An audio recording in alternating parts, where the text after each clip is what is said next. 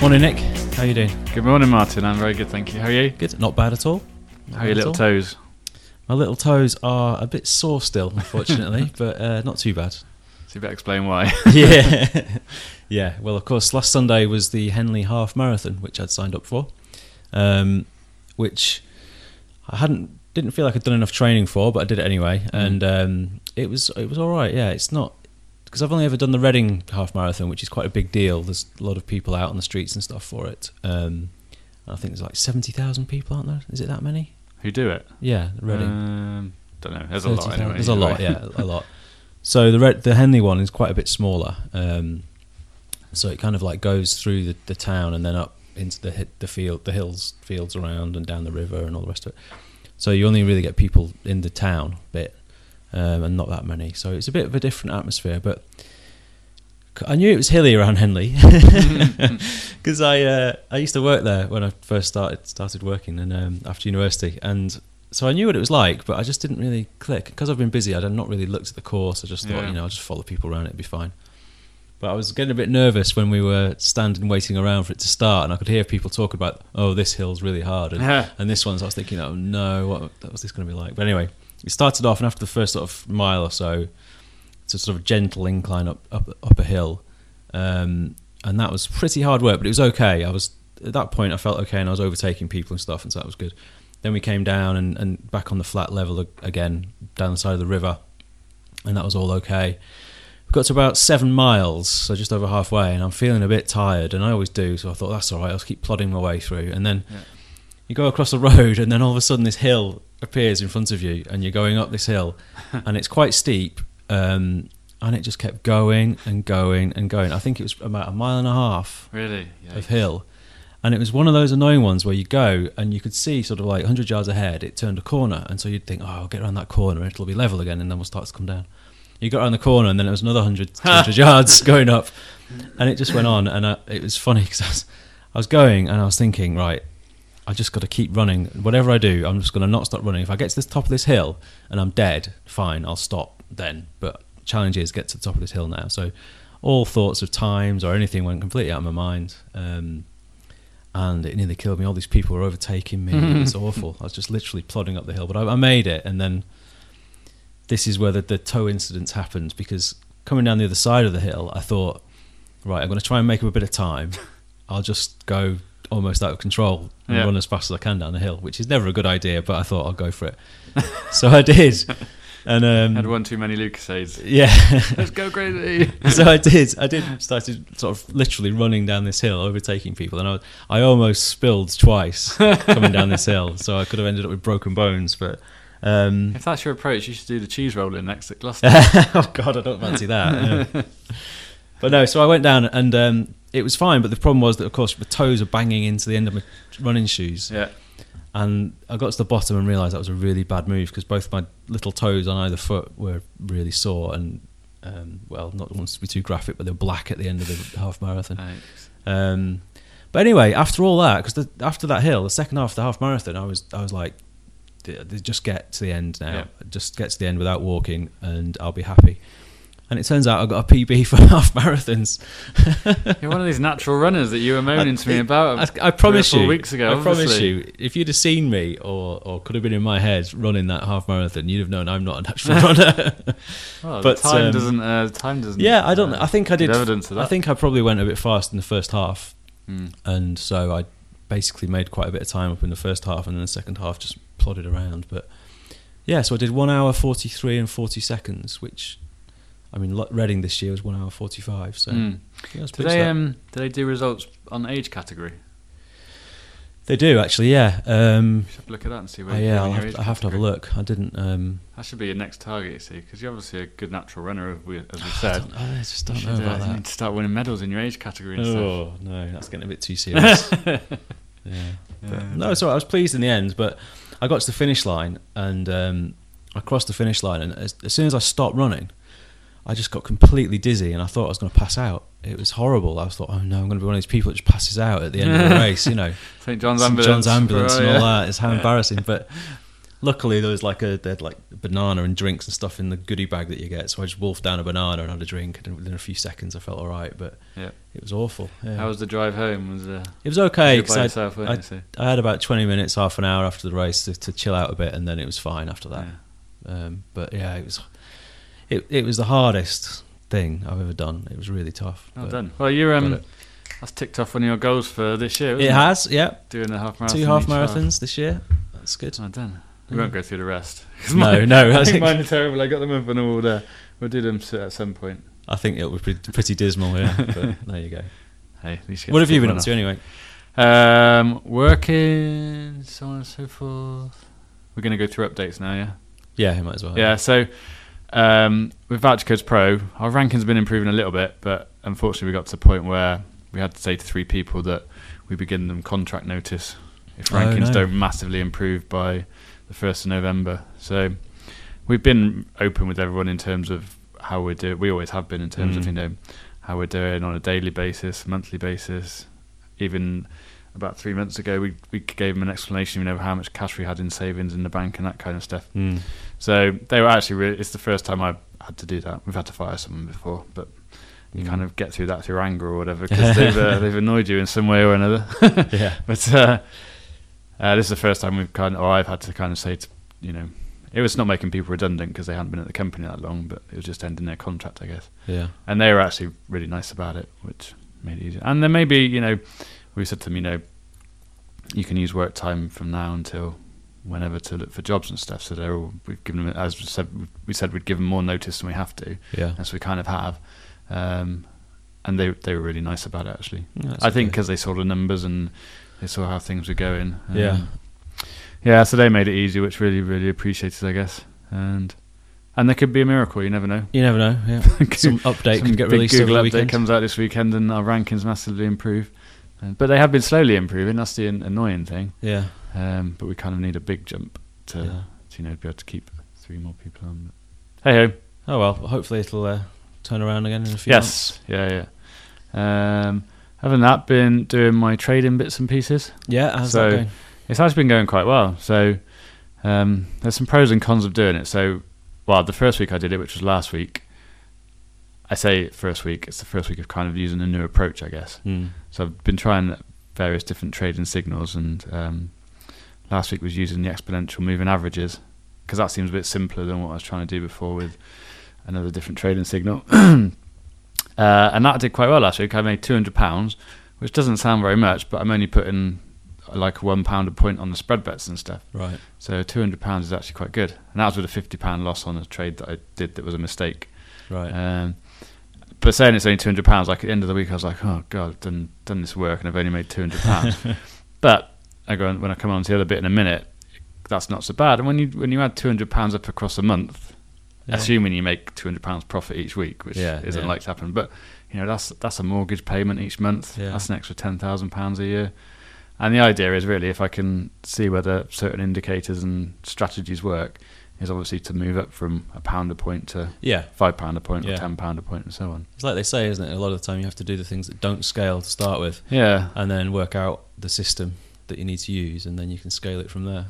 Yeah, but part of the difficulty of it actually is almost having too much time on your hands, and this is where the psychology of a lot of the trading books mention the psychology of it. So at the end, each evening, it's like 7 or 8 o'clock at night, the closing prices come through, or you can download them via FTP. So generally either download them that night and run them through to import them in a database and generate the signals and so on. And then it's up to the next day, the market's open at 8, you kind of let the craziness of the first open die down, so around 8:30 you see where the prices are and you decide whether you're going to put your trades on or not. But then that's kind of it for the rest of the day. And me and you, growing up with a strong work ethic, we want to be sat at our computer doing work and stuff. You kind of feel like you have to be sat there doing stuff, but apart from like finding a new project or side projects, which I guess is what I've been doing, there's not much else to do. And you kind of feel guilty that's kind of like the work that's been done, I guess. And part of the issue is you have to stop yourself looking for other trades to do just for the sake of doing them, to feel like you've done extra work, because that's where you can be stupid and end up gambling and losing money and not sticking to your system.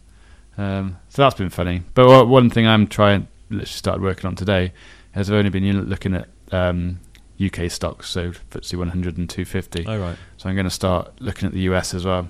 Yeah. So that'll give me something else to do around 4 o'clock in the afternoon.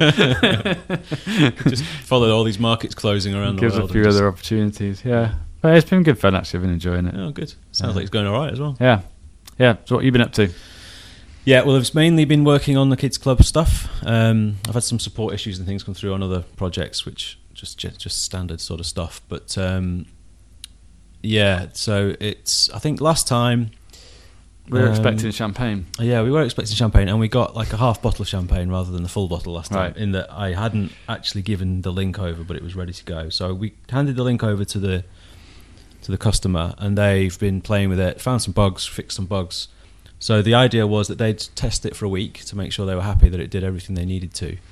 And that went through, and it took a little bit longer than a week because I gave them the link on the Friday. The Monday was actually when he started to use it. So the following Monday we had, which was this Monday this week because we're recording on a Friday, we had a meeting on the Monday, and there's a couple of little things, but we said basically let's get these little things done. And on Wednesday, we'll launch to just 10 people. So we'll pick 10 people that haven't already booked for the club that's coming up and email them the link to the online booking and see what happens. And then if midday on Thursday, we'll see how it's gone, take a decision on whether we then email another 30 and so on and so forth. Of course, Wednesday, I get an email from him saying, oh, this morning something just occurred to me that we have these discounts, you know. And they get automatically applied so people can get 10% off if they book so many sessions or whatever, or some other discount. And I was like, oh, okay, well, we don't have that. And so it's on the list of things to do, but it was one of those things that got chucked out the window trying to get to the release. But it turned out after a bit of deliberation that he couldn't really go live without it because it'd be a bit too much hassle for him to then have the bookings automated, but then have to refund them somehow a certain amount because they applied, they could have got a discount and so on. Which makes sense. It's disappointing for me, but I can see his point. So anyway, we've basically been trying to implement that over the last couple of days, and I'm hopeful that we'll get that done today. And I guess it'll be Monday then before he actually gets emails out at this rate. Which is a disappointment, but at the same time, it's... When you look back on it in 3 years' time, an extra week or 2 week delay. Yeah, it's not the end of the world. It's not the end of the world. It's just, you kind of want to get it in people's hands, and then you feel like you've achieved something. Yeah. But no, it's going well. I mean, he really likes it. He thinks it's good. It's just this one sort of... I say this one thing on Monday. I'm hoping there won't be another thing, but yeah. So it's looking good. Developers still working out okay? They are, yeah. It's they're really good. Again, it's difficult, I think, because people have got lives to get on with and all the rest of it, and so there's not as much. Things come up like family issues, and you have to sort something out, and you understand it. I know what it's like, but it's just frustrating to not get continual motion. I think this week.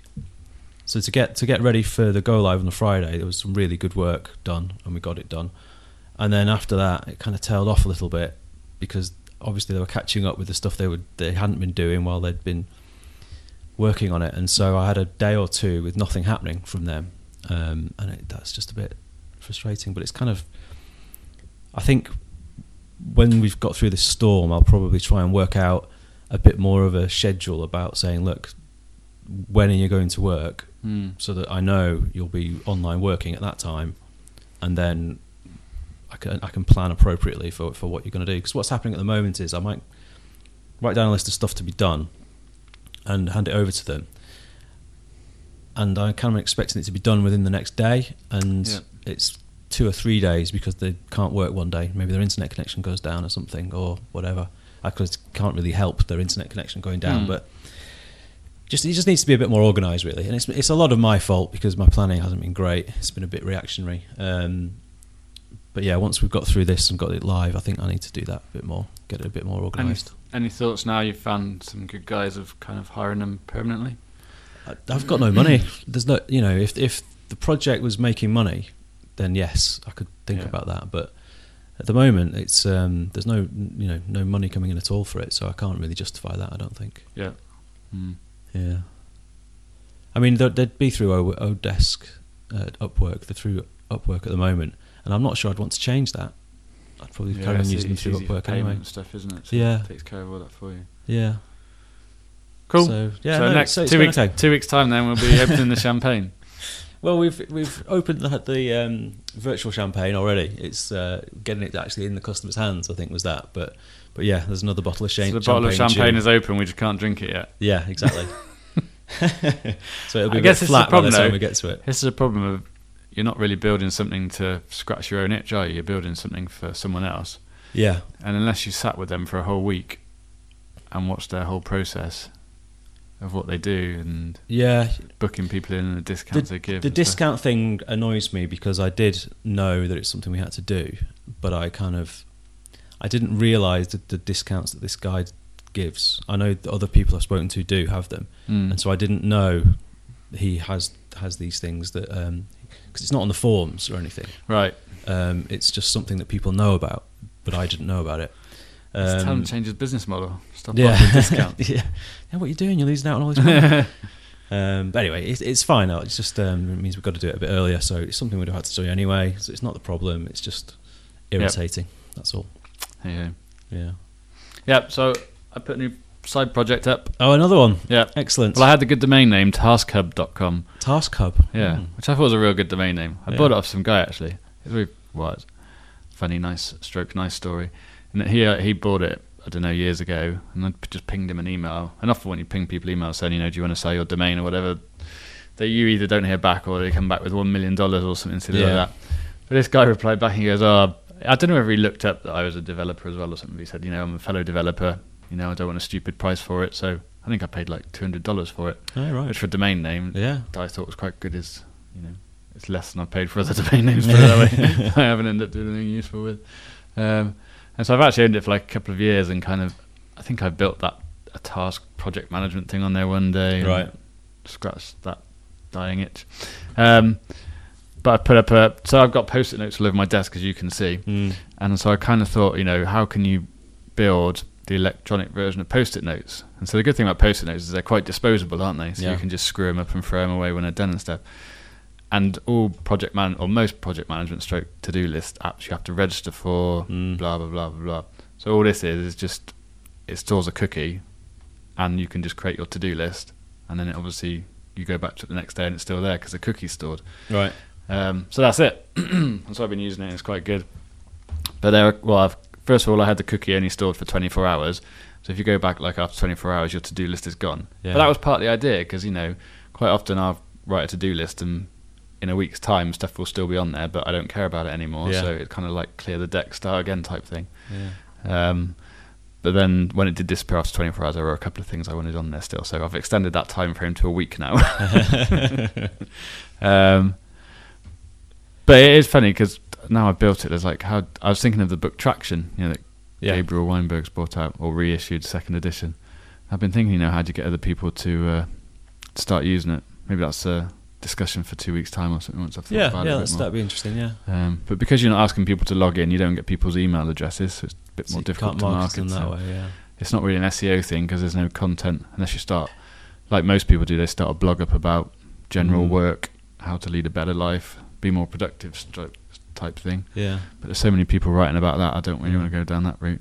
There's so many to-do apps and things as well, aren't there? But there is even the Post-its thing. I don't know if that's still around. A desktop program you used to be able to get. Yeah. Just Post-its. Yeah. So, interesting to see. Anyway. You have to send, what is it, taskhub.com? Okay, I'll go on there. Just make sure you get your stuff. Make sure you revisit within 7 days or get the stuff done. Otherwise, it's gone. Yeah. But then I was thinking though, you could do a premium edition where you pay like $1 a month, just a nominal amount, where you can extend the time for how long the task list stays around if you don't visit it. Yeah. Like a day or 2 weeks or something. Yeah. People always think of problems with that sort of thing, like, and so I'm thinking about a problem now. Like if I created my task list on my MacBook here. If I go home, I've got my desktop and I sometimes work on that. So I've thought of that one. So you can just share it by URL. Okay.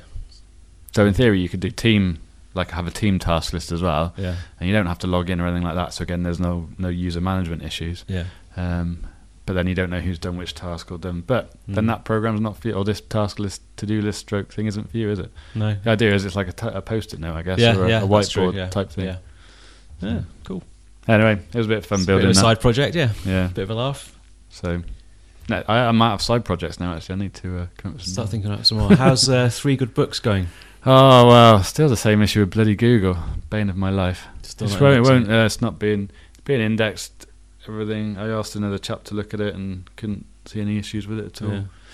So who knows? I've given up. Giving up on that side Well, project. no, I'm not giving up shelve on it. I'm just waiting to see what happens. Yeah. And then again, the annoying thing is, who do you contact at Google? Customer support. No, they don't do it, do they? They have there's a webmaster forum, but we've posted on there before, and it's hit and miss as to whether you get a reply or not. Yeah. Maybe I should. I did actually. Last week, I added it to Bing Webmaster Tools to see if that helps at all. Right. And also, I need to check whether it's in Bing as well, because maybe there is an ongoing issue that we haven't noticed, actually. Yeah. But multiple different it's just a bit angles of frustrating, really. It's interesting, isn't it? Because it's got these like side projects that are kind of scratching an itch, and you get them done, and then there are some where you can just sort of do it and then forget about it because you've done it now. That's it. But with that one, you kind of think it's a good idea that you could keep going and get more and more people putting 3 Good Books on, et cetera, et cetera. But you've kind of done it now in terms of the coding and the side projects out the way. Now it's into the managing of it. You kind of need some sort of incentive to do that, and the incentive is watching the hits go up and watching people visit it. Yeah, there is that. There's also, I guess, the incentive of scratching my own itch is that I've got enough good book recommendations from the people I emailed now, Of course, yeah. that I've got to read through them first. So probably when my wish list on Amazon is cleaned out in 2 or 3 months' time, I'll start emailing people again. Yeah, that's a for more good point, 3 yeah. good books. That's interesting. Yeah, that's a good one. So it scratched my own itch for now, but then again, when I need more books in a couple of months, I'll pick it up I've stopped again. reading sort of technical learn stuff books. I'm just reading novels and things now because I just find I guess it's because I'm busy working all hours at the moment. Last thing I want to do is go to bed, which is the main time that I read for half an hour before I go to sleep. Last thing I want to do is read a technical book now or a marketing book or something. So I just started reading novels. Yeah. You read The Martian yet? I have. That's really good. Yeah. You read that recently? Yeah, about a month ago. Okay. 2 That's months about ago. the same time I Something read it. like That's a bit weird. Is We didn't it? mention it to each other. Yeah, that's odd. Yeah. Yeah, it's really good. I want to go see the film now. Apparently. Yeah, That's I good do. as well. I'm glad I read the book first because I think the film might. Well, I don't know. It could be good, but who knows? I'm reading one now. Oh, I can't remember what it's called. Lexicon. Right. I've heard of it. Yeah. Oh, I know why you've heard of it. It was a book recommendation by Matt Cutts. I'm sure he does those reviews sometimes. Yeah. I'm sure that's where I got it from. Yeah, it's quite good. Yeah. Awesome. Well, we had a user question, or a We listener did. question, I Listener should question. say, Yeah. from our good friend Haraya, that we both know. First of all, he says congratulations on Liverpool getting a new manager in the email, Oh, which yeah. we'll go That's through the later in top. the stuff. Is there any chance in the podcast you can talk about investment that should be put towards software testing, such as test-driven development, writing unit functional SMOC automated tests, etc.? I know this is technical, but it involves business side of return on investment, having that kind of stuff. And he goes on to say that, sometimes you come across these religious zealots. Is that the right word? Zealots, yeah, it'll do. I don't know whether putting religious in front of it is the right word. But zealots who kind of like everything must be test-driven development. Yeah. Blah, blah, blah, blah, blah. Test everything. Test everything. Yeah. So what's your... Well, I guess we can go from the standpoints of, working in business. Yeah. So for bigger companies against startup stuff, I guess. Yeah. Yeah, I mean, I've got two... I'm always torn on it. I really like the idea of having a suite of tests which I can just run and say a reasonable amount of confidence about whether the app's working or not. So I'm probably going to go about this ask about face, but from my day-to-day support stuff that I do now for the clients that I've got, if I had built, and by saying if I had probably gives you a clue to what I actually do with tests. If I had a suite of tests where I could dive in, so a lot of these support queries, like half an hour things, sometimes they're bugs that I need to fix, and I know what the bug is, maybe I know where it is, but I know a lot of these systems are quite complex and there could be knock-on effects from changing this. So I want to go in and not have to run through testing the whole app manually by going through the app, running this, running that, doing this feature, whatever. If I could just run a test suite and get a good confidence level, then that would cut the support time down dramatically on implementing that bug fix. So in that respect, I wish I'd got these test suites. But if I then think back to how the project went when it was being built, if I'd have actually, at the proposal level, put in, okay, and we need an extra 3 weeks to develop tests alongside the code that we're going to develop. And I know people are probably jumping up and down saying that, oh, it shouldn't take 3 weeks if you design your application properly, blah, blah, blah, blah. But the truth is that when you're working with clients, in my experience, they generally, you've got the whole thing of they don't know what they want. You get a set of requirements, you get a set of meetings that you have to have and talk through everything. And even when you start working on the project, it changes continually throughout. So I've done it all different ways of designing everything up front, designing things as you go through. And I think, yes, you could probably architect the code in a way that makes it testable, which would make it easier to do tests. But the amount of changes required, I've never made it work. I've tried it and I've never made it work, because you get to a point where the client's banging on their desk saying we need this delivered or whatever, and the first thing that goes is the tests. Yeah. And then once you've let it go, you can't get back. So I'm really torn on it, and I think this test everything isn't great, because you could write noddy things that you don't really need a test for, and complex stuff, I think, if you can try and abstract out and test, get a test for, that's the stuff to aim for, and stuff that's reused in lots of places. So for me, if I did go down that route, I'd do that. Now, the other side of the coin is, of course, like, I'm building this app for kids clubs, and we did talk about building tests into it. The developers wanted to do that, but exactly the same thing has happened. I've been putting deadlines on them saying I've got customers waiting for it, and whilst some of the code is built in a way that they could apply tests later, they're the first thing that went out the window, because we're trying to get this thing out the door, and it's probably an MVP rather than a fully fledged product at the moment, but we're not going to go back and re-architect it. We're going to keep going, because that's the way it works, is that until it's in the hands of the customer, it doesn't mean anything. And so I'd really like to have a suite of tests so that when we make a change today and want to deploy it to production, we could run the tests and know with a reasonable amount of confidence if we've broken anything else by doing this, but we haven't got it. Yeah. So I think, I don't know if I'm making any sense though, and if I've come up with an answer, but I think it would be nice, but in reality, it rarely happens. Business situations don't allow it, especially perhaps in our startup. Right? Yeah. So I was going to say, because we mentioned the complex logic of some of your things about booking in, certain dates and all that kind of stuff, and that would be the perfect situation for having a test suite just on that logic. Exactly, yeah. There's loads of logic that would be really good to have a test suite for, like this discount stuff. It's things that are automatically applied. So if you think about a shopping basket with discounts automatically applied, you've got to work out those rules every time something changes in the basket, and you've got to work out whether a discount still applies, whether it should apply again. If you've got multiple discounts that could be applied, which one takes preference, or are they all allowed to be applied? And there's all this configuration stuff as well as the actual executing the rules about whether to apply discounts or not. And so that on its own, just having a test suite around that would be fantastic. But I've got to do it in 2 days, so it's never going to happen.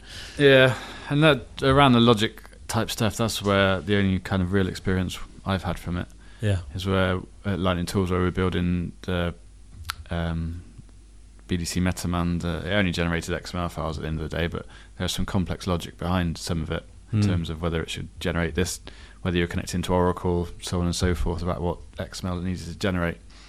And we didn't do it from the very start, but we I think I read a book or listened to a presentation, and I was like, let's do some unit testing, or test-driven development, or it was more unit tests than test-driven development because we were halfway already there.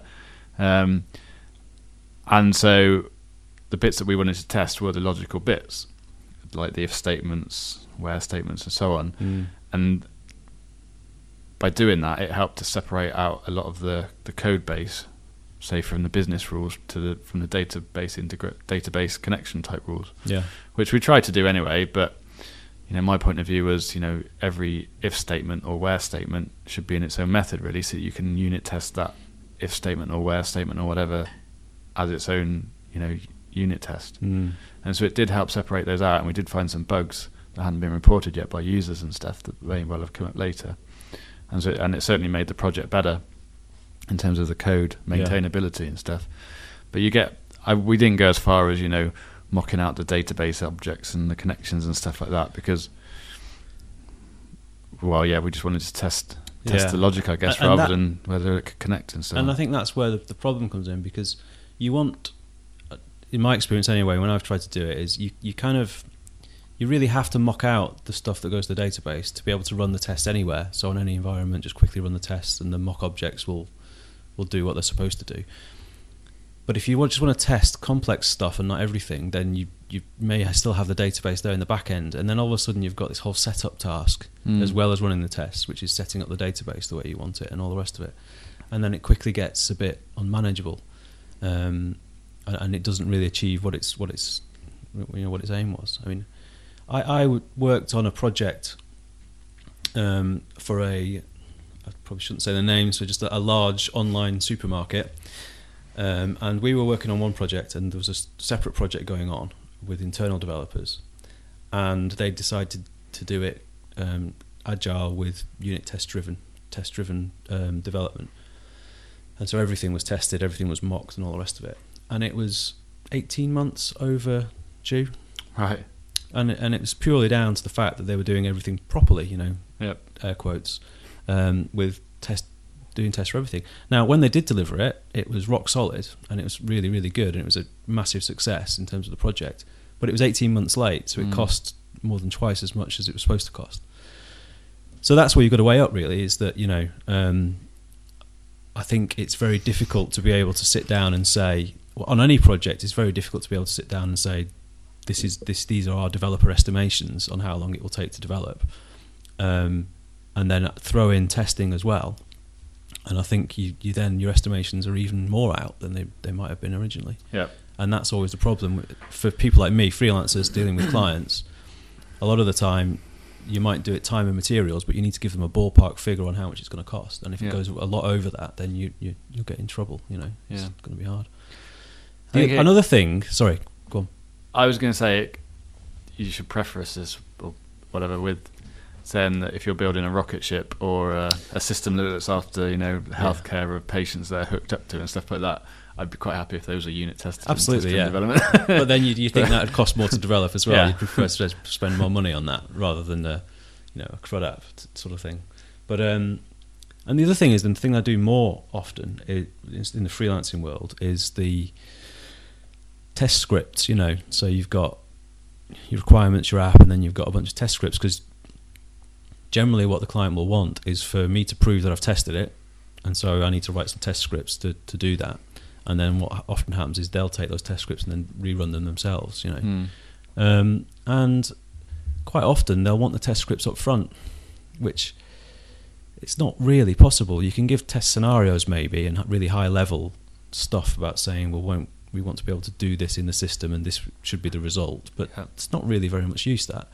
It's only when you get down to the individual lines of, go to this screen and this should happen when you click that and this should happen, blah, blah, blah, And again, trying to do that throughout the project is very difficult because things change, and so maintaining that test script is a nightmare. And it generally only ever, in my experience, ever becomes a proper document that you could actually use to test the app right at the end of the project. So that's just it all comes back in my mind to the triangle of requirements, whatever it's called. I'm going to butcher this, but the thing where you have the quality, the cost, and how quickly you want it done. Yeah, and you can never have all three. Yeah, because you can have two, but you can never have all three. You can certainly have one. But, if you're when the project's kicking off, you've got to have that discussion of which is it important. Is it like for that supermarket, quality of it may have been not quality, but the thoroughness of those, having that test-driven development approach, quality, isn't it? Was more important to them than getting it done on time. Yeah. So if you don't have that discussion at the start of the project, to be able to go back to them at a later date when it either hasn't hit the two of those requirements that they've mentioned, then you're making a rod for your own back, I think. Yeah, I think you're right as well. I mean, you were saying when you were using a bit of testing on your code with BDB MetaMan. Is that right? BDC MetaMan. BDC MetaMan. I knew I'd got it wrong. You re-architected things to be more abstracted to make it easier to test, and I think that's, if you can try and bear that in mind when you're developing, it's good practice anyway, because abstracting things out makes them easier to test, but also you're isolated in what you're working on, and so you can there's less spaghetti code, blah blah blah. So I think if you try and reduce the technical debt by doing things like that, may make it easier for you to integrate some tests if you want to and you have the time, whilst at the same time improving your general code quality. So that's always a good plan, I think. Very good. All depends on what your manager wants, really. Yeah, at the end of the day, your manager is this who's test-driven paying development you? zealot. Yeah, who's paying you? And so it comes back to the triangle of requirements, as I'm going to call it from now on. Yeah, absolutely. There's no point if your manager or whoever is a test-driven development zealot, as we're going to call them, there's no point arguing that test-driven developments aren't useful, because they've already made the decision that they are, and you might as well just get on with it. Yeah. But what if it's your peer, I guess? Just ignore them. Yeah. Well, again, it doesn't really decision. It doesn't necessarily matter, does it? Yeah, because it's always the manager or the project owner's decision. It's got to be the project decision. But I guess you're both pitching, going, one saying TDD is a way to go religiously, somebody and the other has to saying, decide. Yeah, that's it, basically. And we joked about this the other day. My thought is, if you can write bugs in your code, you can write bugs in your tests anyway. Yeah. So who's writing the test to test the tests? Exactly. Yeah, it's possible. Yeah. Right. Stuff. I haven't got any stuff. I've been doing other things. The Apprentice has started, don't you? Yes, you've been watching it. I have actually. It's 2 episodes already, isn't it? It's a bit worrying. I tweeted at Lord Alan Sugar, whatever his name is. You tweeted Lord it? Sugar, yeah. I said, if these are the best people who applied for The Apprentice, we're all in bloody trouble. Because the programme goes, they're the brightest young people in the UK and the brightest young business people. It's so cringeworthy. Yeah. It gets worse every series. Like, they're trying to make it more sensational, whatever. It's car each crash series. Telly, isn't it? It is, yeah. Yeah. Oh. But it's good. I mean, it is addictive. I mean, I don't know. After 2 episodes, they were back to back, weren't they? Because the series started. I'm kind of at the point of I might start skipping them, to be honest. Every year I say that, and every year I don't watch the first 3 episodes, and then eventually I get drawn into it and start watching it. But I sit on the sofa. I was saying earlier, I sit on the sofa with, like, it makes my toes curl listening to them. It's like, I can't stand this. And sometimes I have to physically walk out of the room listening to them. But it is just addictive. There's something about it. Keep watching it. We'll see. See in 2 weeks what we still think of it. Yeah, I've not been having much luck on Twitter. These famous celebrities haven't been tweeting me back. Haven't they? I tweeted Ian Poulter, the golfer, the other day, because we couldn't get tickets to the British Masters because Sky Sports had given a whole load away. And me and my mum and brother were planning on going. So I tweeted, and Ian Poulter, who was the host at his course, so I tweeted him saying, could he sort us out some tickets? No reply.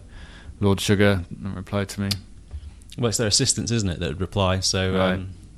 Maybe if you're rude about them, you'll get a reply.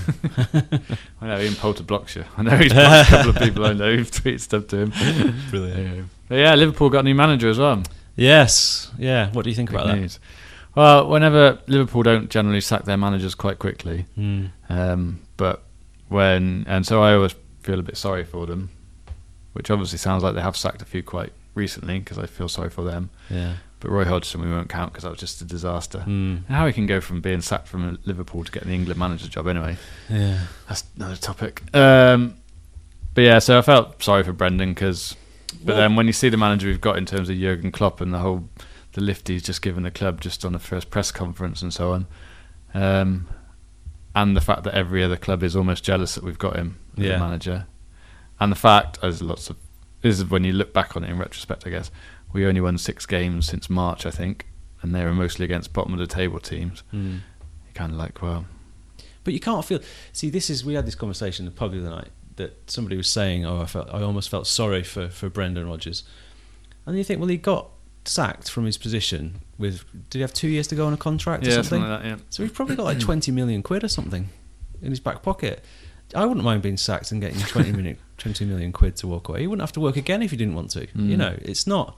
I know that's not going to do his confidence or anything any good and all the rest of it. He probably wants to be a manager. But I certainly don't feel sorry for them. With that much money floating about, you can do whatever you want now. Yeah. It's not. He gave it a go, and he knew what the criteria were, and he didn't meet the criteria. So out you go.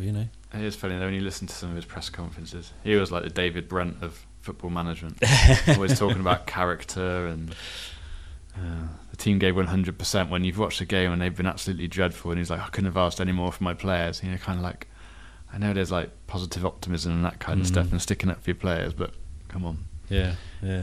When it's obvious that it's not the case, it's not. Yeah, but I mean, things haven't started well because we've had 2 players out this week with cruciate knee injuries, which is going to be them out for the rest of the season, unfortunately. International duty. Danny Ings was one of them. No, Joe Gomez was. He was playing for England under 21s and did his. And Danny Ings, unfortunately, first training session back from international duty, twisted his and done his. So. And he's a perfect, well, not a perfect, but he's a Jurgen Klopp type player, right? Where he runs around, harries players, closes them down and stuff. So, well, you know what'll happen? It'll finish sort of just below or just in the European qualifying places, and he'll complain that the team wasn't his and all the rest of it. So we'll get loads of money to spend in the summer, and then next year will be the time to judge him, I suppose. Yeah. But, yeah.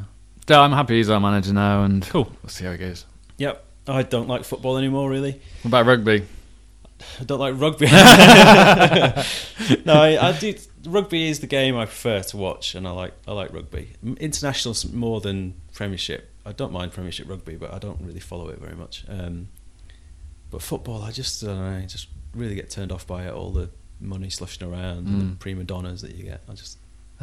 Don't turn it back to football. Let's talk about rugby. So now that England are out, the Rugby World Cup, will you be supporting Ireland, Wales and Scotland? Oh, now there's a question. No. Really? No. I will. Will you? Yeah. I think I don't really care about rugby, to be honest. I won't be supporting them. I think I'll out of those, if there was one that I wouldn't mind seeing doing well, it would be Wales. But no, I wouldn't support them. I'd prefer them to win than Australia or New Zealand. Well, you will be supporting them then. But it's not supporting them, though. I'm not against France. I'm not going to be upset. Oh, definitely against France. There you go, then. There's no team you would support who's left in, I guess, who you would support over those 3. No, I don't think so. No. I mean, I like watching New Zealand, obviously, because they are probably the best. In fact, Australia as well. The way they played so far, I think, looked really good, and so I like watching Australia as well. But I don't support them over home nations, but then again I don't support home nations other than England, so I don't know. Never mind. Does it qualify I suppose you could I don't count it as supporting them, but cheering for them. Yeah, I'd prefer them to win individual game if possible, but I'm not bothered in the slightest if they don't, sort of thing. Yeah. It's crazy the injuries that are happening there, isn't it? They've got to do something about that, surely. I think since it's gone professional, it's so huge and there's so many big hits that it's just becoming such a dangerous game. And I don't know what you can. Well, they're doing all sorts of research, aren't they? In the scrum, in particular, I saw a program about it. They're doing research in terms of trying to reduce the injuries based on the hits. So, like the thing that they do now, where they actually bind and take the strain, that was introduced by these people doing this research because they found that what was happening was when they were binding previously, they were going in with such force that it was like being in the middle of a car crash. If you were on the front row, because you just smashed it up against each other. So that's why they stopped it and changed it into you had to bind first, because just that little sort of few centimetres difference of pushing into each other made a massive difference in terms of the strain that you had to take. So it's really interesting. But yeah, they've got to do something because it's the only thing they can do is put them in American football type gear, and then it just becomes American football, but you can't throw forwards. I think the rules about how you can tackle and things like that are where they're going to do it. Like the thing about you have to put your arms around them to tackle, and things like that is good because it prevents you from shoulder barge. You can still do it, but you're going to get sent off. So things like that could help. But I don't know. I mean, big blokes running at each other really fast is always going to hurt. Introduce different weight divisions like they have at boxing or something. Yes, skinny man's rugby, medium weight rugby, and big fellas. That's a good idea. I like the idea of that. Yeah, it's quite funny. But the other side of it is you see like local clubs. I know a guy. He's in his 60s and he's still playing. Plays for the veterans team in a local club. So it's just such a great game that people still get involved with at all ages. I think it's not just the professional game that's impacted by the stuff that they have to do. So it's interesting. But anyway, awesome. We've Better wrap chatted up. enough. Yeah. See you in a couple of weeks. Be Yeah. looking forward to champagne. I've been saying that for a month now. It's an ongoing. Come on, theme. Martin. We're all cheering for you. Yeah. All right. Next week.